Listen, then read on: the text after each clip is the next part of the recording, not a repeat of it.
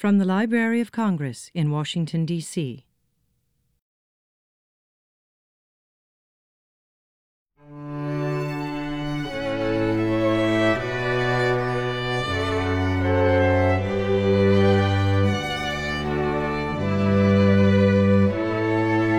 Well, I think as a child, the books I read definitely shaped my life. And even though they may not be profound or anything, the books that help you associate reading with fun make a huge effect. So when I was a kid, I loved the Hardy Boys books. I loved the Judy Blume books and Charlotte's Web. A lot of the classics, A Wrinkle in Time, and I know that they shaped me and what I ended up doing in life, and I know they've shaped millions of kids. Yes, I would say, above all, Walt Whitman's Song to Myself. I think Song to Myself was the greatest poem written in the Western Hemisphere, and it defines the human in a way I don't think you can find in any other literature. It defines a certain kind of American optimism and a belief, unfortunately, that hasn't been fulfilled in all of our population, that we are a single people and a single person in a sense. That the soul, America's soul, is split up into all of its citizens and even those who are illegal aliens. And its vision of America is so rich and powerful. I was stunned when I read it. And the sense of what it means to be human. The joy in one's life, in one's body, in one's friends, one's beloved, one's children, is expressed so exquisitely. It's just amazing. I think the question of books that shaped the country and the question of books that shaped me are really the same question, because the country, of course, is comprised of individuals. And I look back to my childhood because that's when I was first, of course, exposed to books and began to be shaped into the individual that I became. And the one that always comes to my mind is a book that I think people don't remember now, perhaps, but it was called The Yearling. My mother read it to me. I was 8 or 9 years old.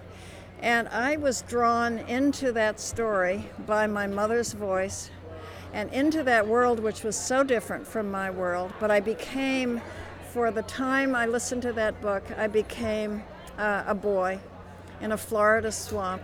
But the thing I remember most clearly was the fact that my mother began to cry when she was reading the book.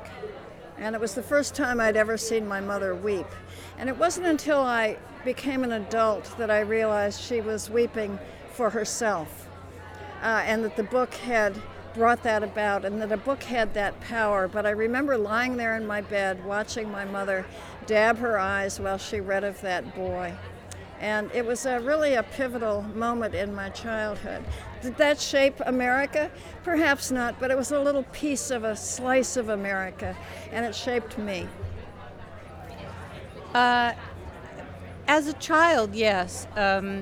My mother had a policy, no comic books. And once we got past the Nancy Drew stage, she wanted us to go on to the Pride and Prejudice stage, and we weren't ready.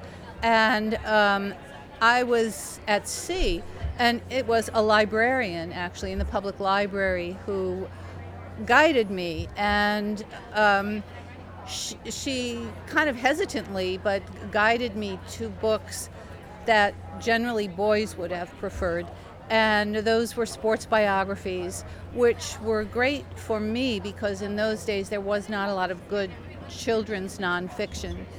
And also The Last of the Mohicans by James Fenimore Cooper, which really had an influence on me as a child because of the drama, the adventure, the inclusion of what today we call diverse populations, but the indigenous Native Americans, and I love that book.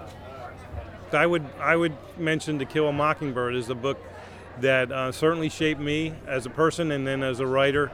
and I think this country as well. And I'm sure the ripples went out beyond this country. I think it's 53 years old now, the book, and at its center is a character, Atticus Finch, and he's the embodiment of a very American character who is willing to sacrifice to do the right thing. He's willing to put himself at risk, even his family, to do the right thing. And I read that when I was 12, and it's a very addictive kind of character trait. And I think all these years later, the books I write are hopefully, it might be totally different types of characters, but when push comes to shove, they're characters that will do the right thing and risk themselves to do it. And, I think I got it out of that book. And I think there's a lot of the American character wrapped up in that as well. Well, I can share with you a book that shaped my world for sure. It was A Tree Grows in Brooklyn by Betty Smith. I think the way it shaped my world is it was one of the first books that really showed a child in an urban world. I grew up in Chicago, and I'm a Chicago public school teacher, proud to be one, and I really was excited to read about a girl whose life sort of reflected mine. And I think it just goes to show how important it is that there are books out there that reflect all different socioeconomic groups, all different races, ethnicities, and situations. When I was a girl, I fell in love with Louisa May Alcott's books. And she was a spinster, Massachusetts woman whose work her life couldn't have been more different from mine. And to be a black girl in Gary, Indiana, a steel town, reading about the lives of little women, about little girls, little white girls who have sisters. I only had brothers, this familial bond before the Civil War, and to feel so connected to them and to relate to them so powerfully was really powerful for me, and taught me about the universality of sisterhood and of siblings and of love and family support. And the other book I think about is Their Eyes Were Watching God, Zora Neale Hurston, which was the first book I read by a black woman that had that much love and that much passion and that much creativity. And it was so beautifully written that I couldn't imagine writing anything so beautiful and so soulful, but I could imagine trying.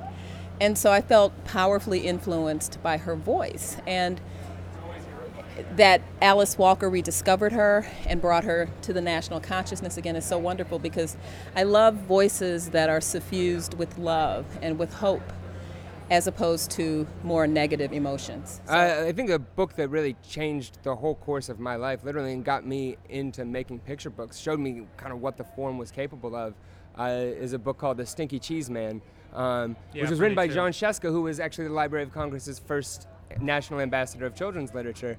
I read that book. It actually came out when I was a kid. But as a kid, my mom bought me all of my books at garage sales. And so I grew up mostly with children's books of the kind of 50s through 1970s, the previous generation's books, which were all great books. And it was a golden age in picture books. But I missed this amazing book, The Stinky Cheese Man.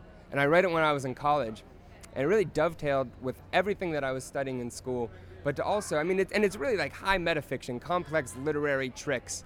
And I read it to my 4-year-olds, and to watch these preschoolers get it and get the jokes for the same reasons I was getting the jokes. It was amazing to see. And that book made me decide to write picture books. Yeah.